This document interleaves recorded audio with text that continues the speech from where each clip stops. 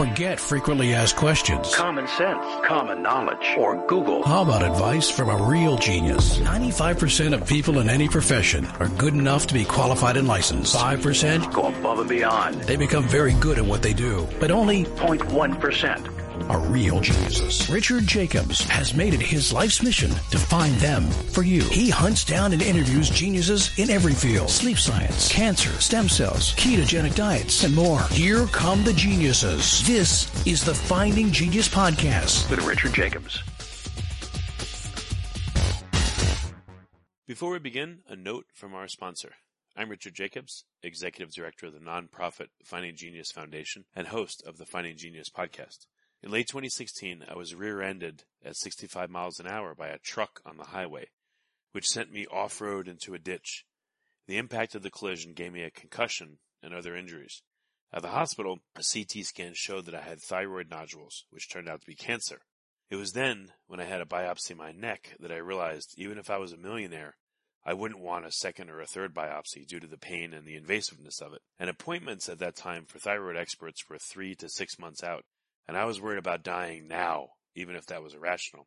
So because of this, I've decided to raise money to conduct a literature review on steroids, on the causes of anxiety and depression, a condition that affects well over 50 million people in the United States and hundreds of millions worldwide. Our goal is to create a codex, a guide that reveals all possible treatments for anxiety and depression for people that live with the condition, or for loved ones that have it, as my wife and my son do. To find out more about our fundraiser, visit findinggeniusfoundation.org and click on current initiatives. And now, to our guest. This is Richard Jacobs with the Finding Genius Podcast, now part of the Finding Genius Foundation. I have a returning guest, Dr. Bill McGraw. He's currently the owner and operator of the organic aquaculture company called Panama Fresh Organic. He grows large fresh organic shrimp and tilapia sold directly to customers in Boquete, Panama. Bill teaches the basics of aquaculture class on the internet. I've spoken to him about a number of subjects. He's really he was interested in a lot of different health-related topics. Today, we're going to talk about aluminum and its effects on the human body and where people are exposed to it and how it accumulates in them. So, Bill, thanks for coming back. Well, thanks very much for having me back, Richard. It's great to be here. Yeah. Tell me about your history. How did aluminum first come in your radar, and why is it important to human health? Wow, what a story this is. It's a real mind blower. I've been listening to podcasts and people talking about chemtrails for the past decade. I've always wanted to get into it and have a real good look at it. And finally, that opportunity came up with a documentary called The Dimming. It was put together by a fellow named Dane Wigington, who runs geoengineeringwatch.org. And this 2-hour documentary, it's mostly all about how he rents a plane with very specialized equipment. He flies up into the chemtrail and samples basically the chemtrail, flies through the chemtrail, takes a sample and looks at the nanoparticulates of the actual chemtrail. He flies back down to the ground and analyzes what they filtered out of the atmosphere, and it winds up being aluminum hydroxide. Well, this documentary is a mind blower, and it brought me to the point where I'm going to accept that it exists, even though I haven't really seen so many chemtrails. So I then went out and read, as I have a tendency to do, read every single book on mercury toxicity and looked at most of the major research papers involved in aluminum toxicity. I've been working with mercury for so many years. Look at all the sources of books on aluminum toxicity. And it was an absolute mind blower. Within the past few years, there's some major books that have come out dealing with aluminum toxicity, looking at the sources, how aluminum gets into the body, where it ends up, what kind of chronic disease it causes, and then how we get it out. And there's good news. It's much, much, much easier to remove aluminum out of the body than it is mercury. And I knew all about that for studying for so many years, heavy metals, that is. So first, one of the big ones that probably everybody's affected is tap water. In the United States, 50% of all the tap water has an aluminum concentration of greater than 0.1 milligrams per liter. Now, this is associated with developing Alzheimer's and neurological disease. There are research papers that state this. The good news is if you have enough silica in the water, or you're drinking silica-rich water in the form of orthosilicic acid, it will chelate all the aluminum that's in the tap water, any other aluminum you're eating or gets into your body, and it will remove whatever aluminum is in your body bound to neurons.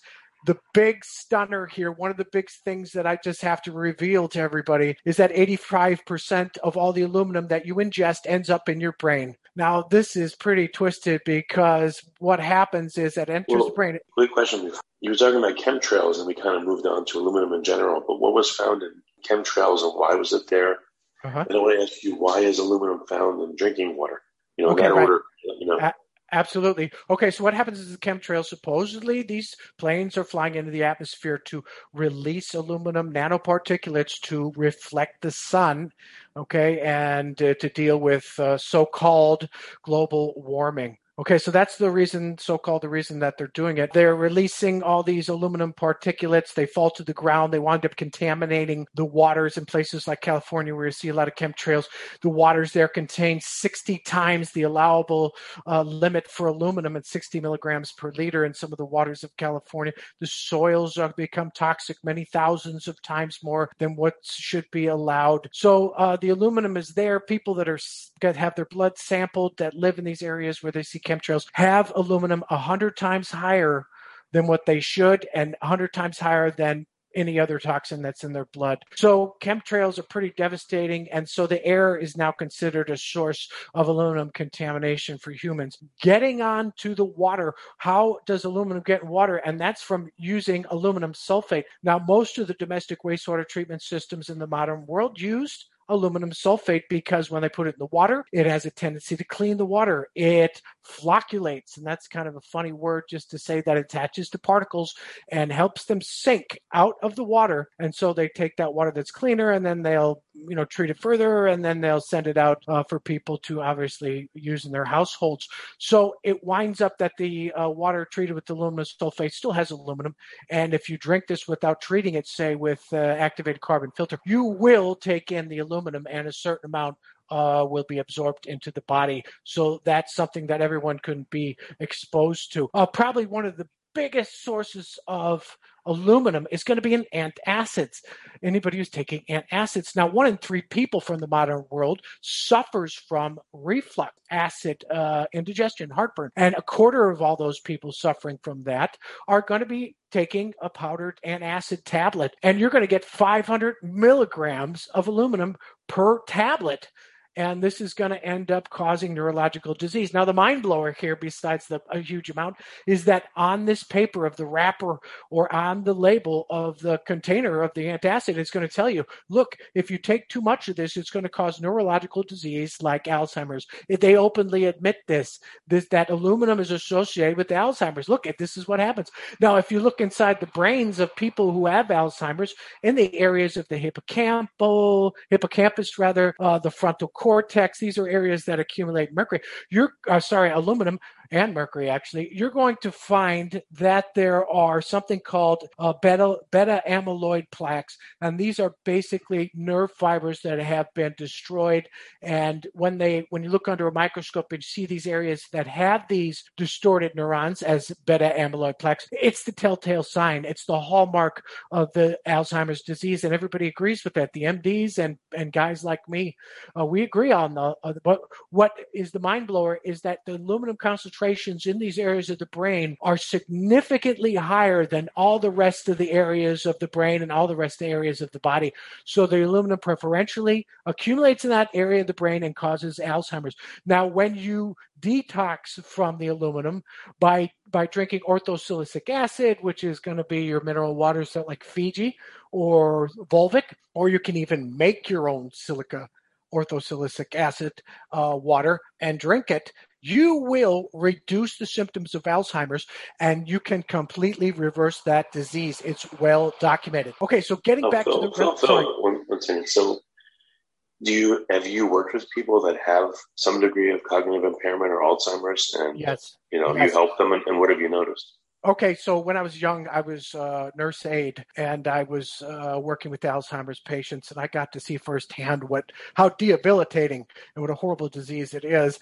And when I got older and began to work as a naturopathic doctor, I would see some of the effects. I would see definitely the short-term memory loss, the inability to recognize people. One of my clients I saw on the street did not recognize me. And he looked me straight in the face. He says, yeah, Bill is helping me out with Rife Technology. And I didn't say anything, of course. Just under my breath, I went, oh, I'm Bill. And so what happens is there's an ability to recognize people with short-term memory loss. And that's heavy metals in the areas of the brain responsible for recognition and short-term memory. And yes, I am helping people with that, but it's kind of a lot of education and it's a lot of setting up of detox methods. And some people need help. You have to have helpers. If you're particularly suffering from symptoms of Alzheimer's, you need someone to help you because after all, the short-term memory problem is going to be difficult when you have to take water every so often during the day. As a chelator of aluminum, orthosilicic acid will hang on to that aluminum for 3 hours. Before we continue, I've been personally funding the Finding Genius podcast for 4.5 years now, which has led to 2,700 plus interviews of clinicians, researchers, scientists, CEOs, and other amazing people who are working to advance science and improve our lives and our world. Even though this podcast gets 100,000 plus downloads a month, we need your help to reach hundreds of thousands more worldwide. Please visit findinggeniuspodcast.com and click on Support Us. We have 3 levels of membership from $10 to $49 a month, including perks such as the ability to see ahead in our interview calendar and ask questions of upcoming guests, transcripts of podcasts you're interested in, the ability to request specific topics or guests, and more. Visit findinggeniuspodcast.com and click Support Us today. Now back to the show. So it's necessary to drink the regular mineral water throughout the day, which is very tasty and it's very good for you anyway, because, one of the ways you detox is drinking a lot of filtered water. And so you get rid of the aluminum and it will remove all the aluminum from the brain and reverse the symptoms of Alzheimer's. Now, some of the other sources would be food, 24 milligrams per day. If you live in the modern world, you're taking in from processed food such as baking powder. There's bread whiteners made of aluminum. Pretzels have aluminum hydroxide in the base that they use for baking pretzels. And you're going to absorb somewhere around 30% of all the aluminum you take in from your diet. So processed foods are the main source there. Also, tea and coffee, which exists in acid soils, will pick up aluminum. What else? One of the big devastating stories that I read is about aluminum cookware and aluminum utensils. Anybody who's using aluminum cookware is going to develop Alzheimer's and dementia. It's a dead giveaway. I mean, it's just the way it is because of all the aluminum you take in your body by doing that. Other sources, aluminum cans. If you're drinking beer out of aluminum cans, you're picking up aluminum. Antiperspirants, you're going to absorb somewhere around 1% of all the aluminum that you use in aluminum-containing antiperspirants. Now, the good news is there's very good antiperspirants, or deodorants rather, that don't contain aluminum. I use them. They work. Here's another mind blower, 2 more mind blowers here, and that is sunscreen. Many of the prominent sunscreens contain aluminum, and if you're adding sunscreen, you're going to get 200 milligrams of aluminum on your skin, and you're going to absorb a certain amount of that, probably very little, 1%, but you're still getting, and there's a lot of aluminum. I got to tell you, here's a doozy. I just couldn't believe this. Studying the work of Dr. Chris Exley, he's a professor and scientist in the UK, absolutely the biggest name in aluminum toxicity. And what he did was study the amount of aluminum that people get from smoking tobacco, because tobacco picks up aluminum. And what he determined was that there was a tremendous amount of aluminum coming from e-cigarettes, so vaping. And he figured out the aluminum was coming from the heating element, that the aluminum from the heating element in the vaping, cigarette, your aluminum cigarette that you're smoking, getting in your vapor, was actually contributing to aluminum into the body. Okay. And so that was an absolute mind blower. So we can see that we've had already, I think, 10. And the last one, of course, is vaccines after food containers, but I kind of covered that already. Vaccines, 0.125 milligrams of aluminum. Now that's a tiny drop. That's probably the smallest amount of aluminum you're going to get. So what is my problem? Well, my problem is that when you inject aluminum into the muscle area, it contains probably 1,000 times more. It creates 1,000 times more inflammation than what you would get from ingesting aluminum. Now, having studied all of the research on vaccines and aluminum adjuvants, we find that the vaccines, say, given to people in areas of Africa for measles and things like this that don't contain aluminum, elicit an immune response that is totally different from the immune response that you would get from a certain vaccine that doesn't contain aluminum. So, in other words, an aluminum adjuvant would give you a certain immune response, and then another vaccine not containing aluminum, but containing the particular infectious component that elicits the immune response, those two pathways are totally different. If you like this podcast, please click the link in the description to subscribe and review us on iTunes. So let's say I was to give people of Guinea, and that's one of the studies I read, a vaccine for measles, and it doesn't contain the aluminum adjuvant. It elicits an immune response that promotes resistance against the measles disease as well as other diseases. It promotes a good immune response, a proper amount of inflammation. When I add the aluminum adjuvant, it creates a separate immune system pathway, and this is where we get into the cytokine storm and the recycling of inflammatory markers that creates a huge amount of inflammation in the human body, adding to and creating autoimmune disorders. And that is just an incredible story. I believe the book is called Silica Water, The Secret of Healthy Blue Zone Longevity in the Aluminum Age. A fellow by the name of Dr. Dennis Krauss wrote it. So what's the purpose of the adjuvant? Is it, do the providers believe it won't work without it, or do they see that the vaccines provide cross immunity and therefore they want to include it to silo out the effects? Or what's the reason? Okay, the aluminum adjuvant is added according to the powers that be to promote an immune response, and it does. The unfortunate part about is that it kills people. The aluminum creates such a horrible autoimmune response. Well, look at what it's doing right now with the vaccines. It's causing blood clots and all kinds of autoimmune disorders. It's only going to get worse from what I read. Look, an adjuvant's not supposed to do that. It's supposed to work in concert with the viral protein or whatever you're using to help that viral protein or that dead virus or the attenuated virus promote a resistance against a disease to prevent getting a disease. It's supposed to work with it, not by in and of itself create more problems of autoimmune disorder by creating such a huge amount of inflammation. Once that aluminum gets into the muscle, macrophages, the white blood cells, will go into that area, gobble up that aluminum and carry it to the rest of the body. In the process, that macrophage will create a tremendous cascade effect of inflammatory conditions which result in autoimmune disorders.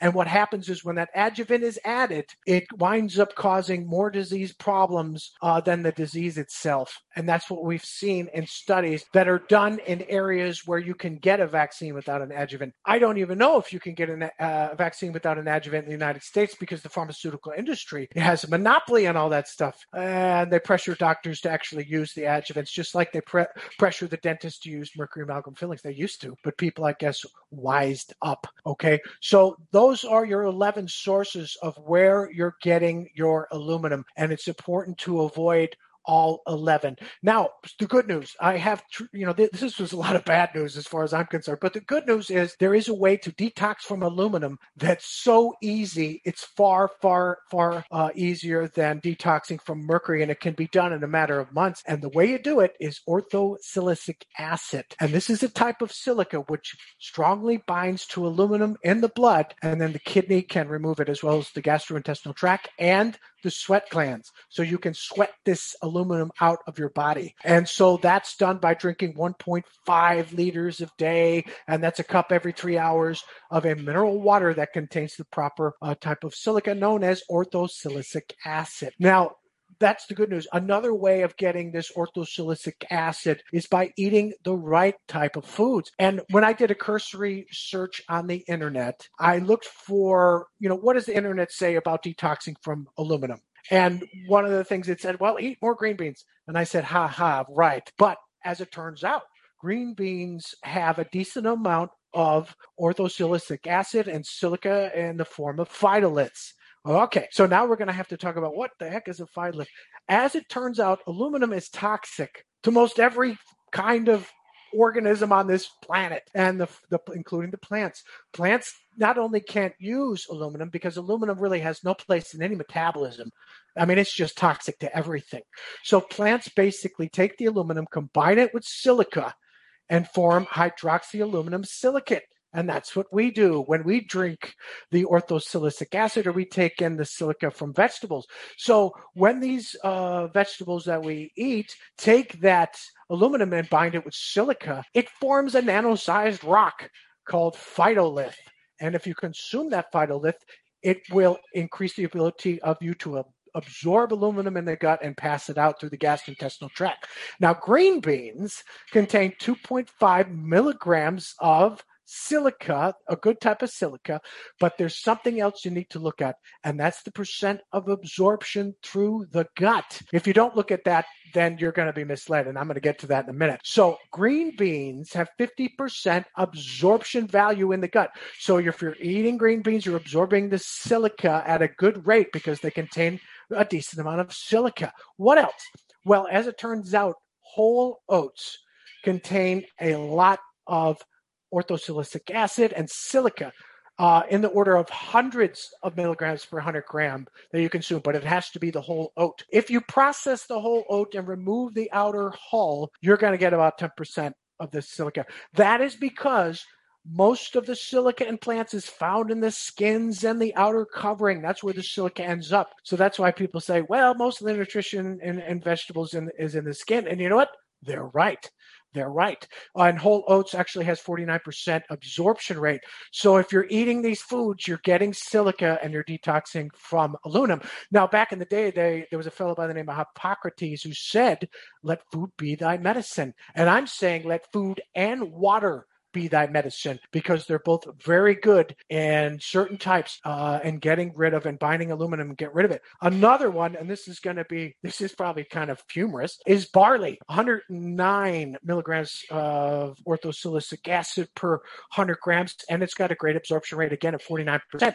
Now, where does that barley end up? Well, it ends up in beer, believe it or not. And so Indian pale ales that are high in barley content have a lot of orthosilicic acid, like 150 milligrams, something like that per liter, depending on the type. And so drinking beer, and obviously not a ton of it, but it's a certain amount, is actually good for you in terms of detoxing from aluminum. Now, funny thing, I guess somewhere somebody's laughing really hard, but a funny thing is, during my study of mercury, when the mercury miners of Almaden, Spain, which is the biggest mercury mine in the world, now shut down, when they got mercury toxic, some of the guys would kid the ones that got mercury toxic and say, hey man, you need to go to the beach and drink some beer.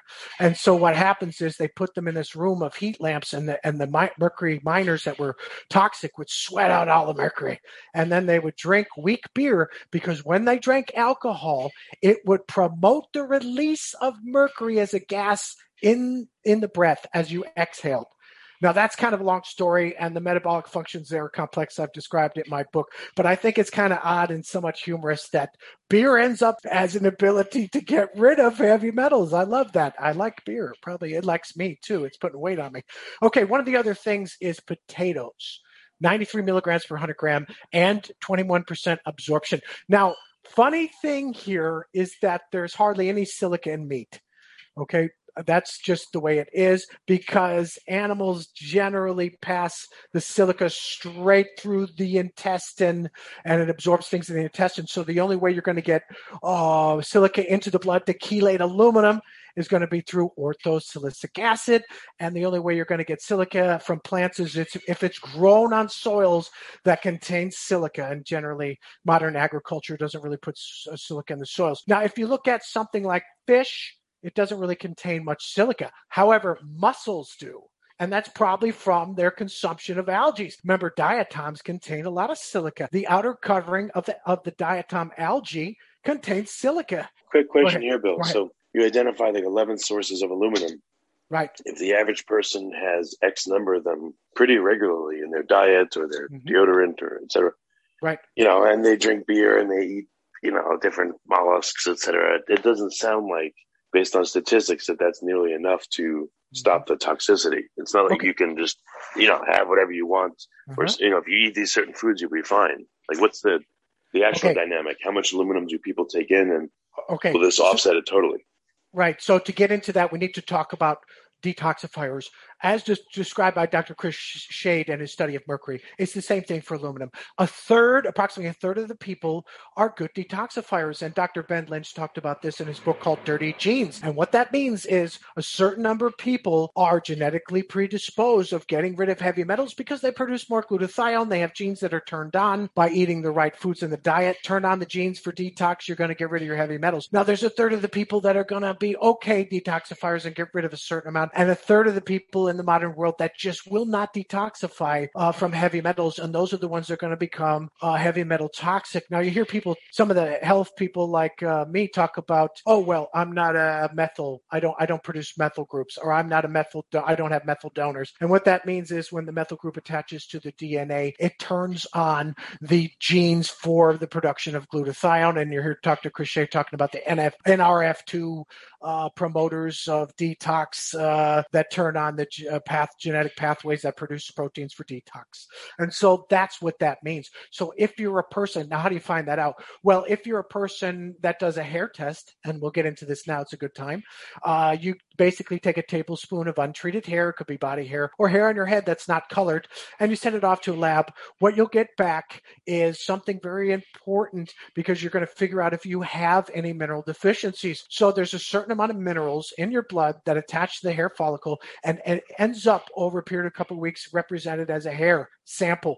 And what you find out is if that some of your minerals are way too high in the blood and some are way too low, you'll get what Dr. Andrew Cutler called deranged mineral transport. It just means that the heavy metals in your body are interfering with the good metals and preventing them from being absorbed, transferred, and utilized. So you're going to have all kinds of disruptions with the good minerals in your body. And you won't know that maybe because the body may be taking the heavy metals and putting them into, well, kidneys if you're mercury toxic, or into the brain if you're aluminum toxic. And so as it's sequestering these heavy metals into these areas of deposition, it's also causing problems with the good minerals in your body. So when you get that hair test and you see, oh my God, my minerals are way out of whack, you might have to take some zinc if you're really low in that, and that will help you feel better and detox. And then once you begin sweat therapies, or once you begin your intestinal binders like chlorella and spirulina, you can look that up online to find out how that binds heavy metals in the gut.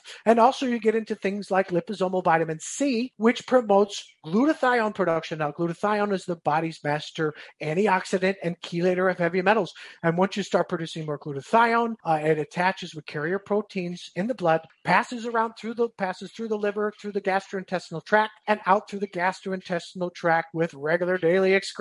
Now, what may happen is when you're processing fats and digesting them, that heavy metal bound to the carrier protein and fat may get passed through the hepatoportal vein back through the liver, and the glutathione might let go of the heavy metal, and then we get what we call redistribution, and potentially develop detox symptoms, sometimes headaches, body aches, sometimes fatigue. Those are the common ones, maybe insomnia and so on. So you're going to have an intestinal binder. That's where the chlorella and spirulina comes in. So we have sweat therapies. You're passing out those heavy metals out of your sweat, and things like arsenic and lead can be 3 to 4 times higher in concentration in the sweat compared to blood. So sweat is like a third kidney you're using. Everybody needs to sweat in this day and age because we're all subject to heavy metals, unfortunately, now more than ever. So sweat therapies, intestinal binders, and you're increasing glutathione by eating more antioxidants, or you're taking liposomal vitamin C and you're producing more glutathione. And so that is the way to do it. Also, leafy greens contain what we call methylfolate, methyl donors, which will donate a methyl group and turn on the genes for the genetic production of glutathiones, and then you're going to start dumping heavy metals. And Dr. Ben Lynch talks about that in his book called Dirty Genes, which is a really good read. I really enjoyed that. Okay, so Bill, do people get sick when they're detoxing? And again, other question is, if you don't watch what you're eating and putting into you and on you, is there any way to outstrip the stuff that you're taking in where you could be healthy or no? Oh, absolutely. I mean, all of this stuff is avoidable except what's in the air. So, for instance, your tap water, you can use a a water filter that has activated carbon, and you can measure the total dissolved solids to make sure it's working. And the activated carbon will remove the aluminum. Food, avoid eating processed foods. Medicines, don't take antacids. Find something, a better way. Use Rife technology can reverse reflux acid disease. I've done it for people. Vaccines, avoid adjuvants. Cookware, don't use aluminum cookware. Avoid food containers and aluminum cans that contain aluminum. Don't use e-cigarettes. Okay, they're going to produce aluminum. They have all natural sunscreens. You can get a sunscreen that doesn't contain aluminum. It works just fine. I have some. I use it all the time in Panama when I'm going to be outside all day. I have Northern European skin. It doesn't like the mighty sun here. All these things are avoidable. Getting orthosilicic acid is into your diet is super easy. Organic vegetables, organic grains, whole oats, barley, potatoes, green beans. Drinking orthosilicic acid. Those mineral waters, Fiji's and Volvic waters, they're absolutely delicious. They've got a mellow flavor, like a smooth flavor they call it, and I drink them. Believe me, I could drink 3 or 4 liters a day of that stuff. Unfortunately, obviously, it's going to get expensive. I dig that. So you can create your own orthosilicic acid by combining in very specific amounts sodium silicates and sodium bisulfates in very specific amounts through a procedure where you're boiling this stuff and then you're cooling it and adding it to a gallon of water. And this you can find online on YouTube, or you can go into the books and find out how to make that. It's very, very cheap. You just have to find the particular ingredients that are going to have to be pharmaceutical grade, so you're not getting in any contaminants. So you can make your own silica water. You can eat the right types of food, and it's very easy to avoid aluminum in everything except the air. It's hard not to breathe, and I don't expect people to walk around with a gas mask. I can dig that. So obviously it's a real bummer to try to avoid aluminum in the atmosphere from the chemtrails, which, by the way, I think are absolutely real after my study. And unfortunately, I've got a lot of friends in the military, and they won't even talk to me about it. My retired friends from the Air Force, they'll walk away from it. They say, "There's no such thing. It's all a condensation trail coming out of the back of a plane. You don't know what you're talking about." And they get angry at me. And I say, well, if we can't talk about this, we're not going to talk about it. And we don't. We get together, we have our beers, and we dance with our wives, and we sing our songs, and then we go home, and we don't discuss that. And I'm cool with that.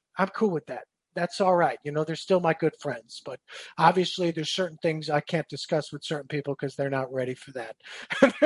And enlightenment may be disturbing. I got to say that once you know, you can't unknow. And they say the truth will set you free, but I found it very binding. Once you know, you want to know more, boy. And then you down that rabbit hole you go. Go ahead. Well, yeah, I know chemtrails, it flashed into my mind, conspiracy theory. But nowadays everything's called that, Yep. Even a lot of true things.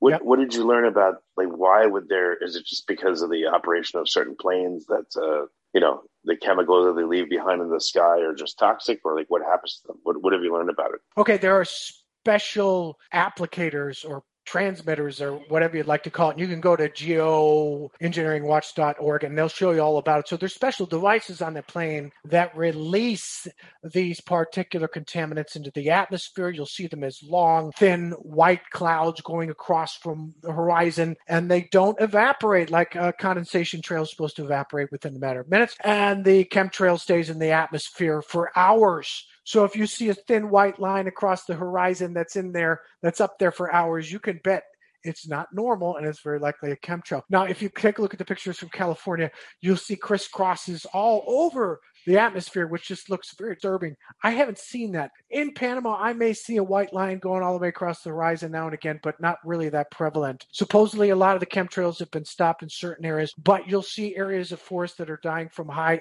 amounts of aluminum in the soils, and that can be measured.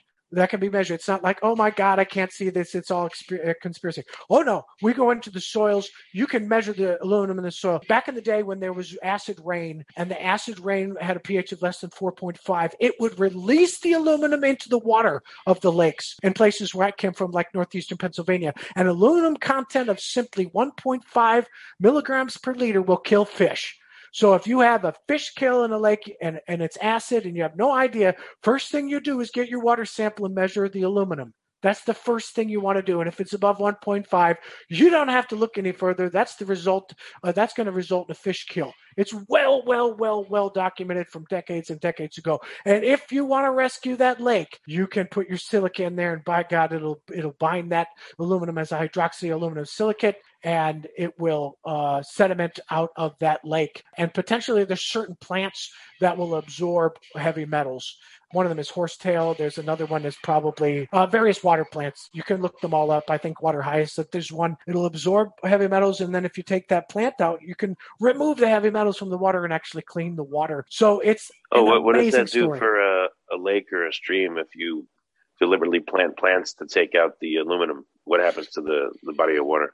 Well, you will eventually clean it up.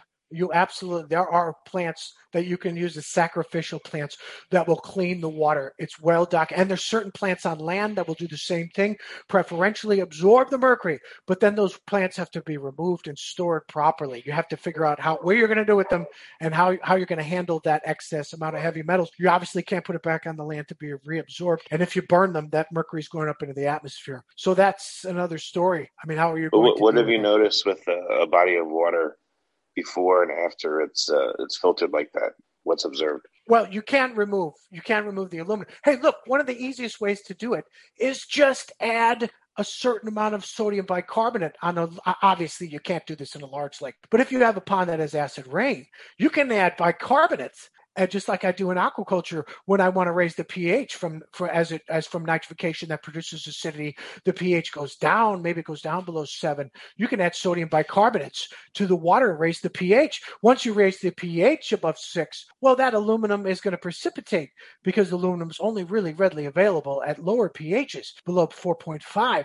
And obviously, you're not going to have that in a water body that has fish, because the fish won't like that. They like a neutral pH. So do the plants, or slightly acidic for some species of fish, but by and large, the majority of fish will like a pH of 7.5 or slightly neutral, and that's when the aluminum basically precipitates out. So when you have acid rain, and eventually you get rid of the acid rain by cutting back on the sulfur emissions from things like coal burning power plants, and you get rid of some of the nitrogen that's in the atmosphere, and nitrogen particulates and so on. You will get rid of the acid rain, and they have. It's gotten much better over the years, and you don't have the acid rain and the aluminum in the waters like you used to. I'm going to say 30 years ago when I was an undergrad. You could, aluminum and acid rain and acid in lakes was a big thing. And when you went to fish in a lake, you wouldn't find anything. I've been there in northeastern Pennsylvania fishing for largemouth bass, and you'd be lucky if you caught one fish. They're just dead. Right now, as an aside, in the streams of Panama, I have a naturalist friend, Frank Gruber, who I work with, who's an herbalist and a guy who really gets into the comarcas, which are the Indian reservation places the indigenous people live. And he goes into the streams and looks at the animals you find there, and he says there's nothing there. And that's from the agrochemicals.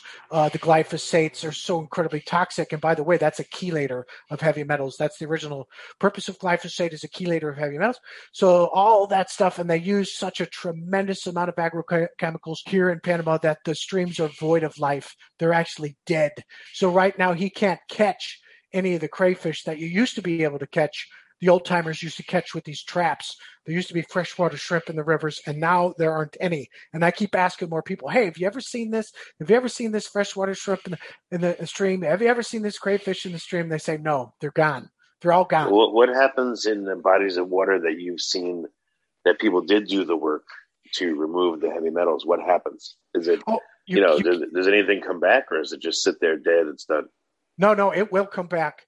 There is reclamation procedures and protocols that you can put in motion. The problem is it can make it very expensive for large lakes to treat an insane amount of water. But it has happened. You can look up the papers where people have looked at lakes that have been dead and they've restocked after. Once the acid rain was cut back, there are natural carbonates in the water.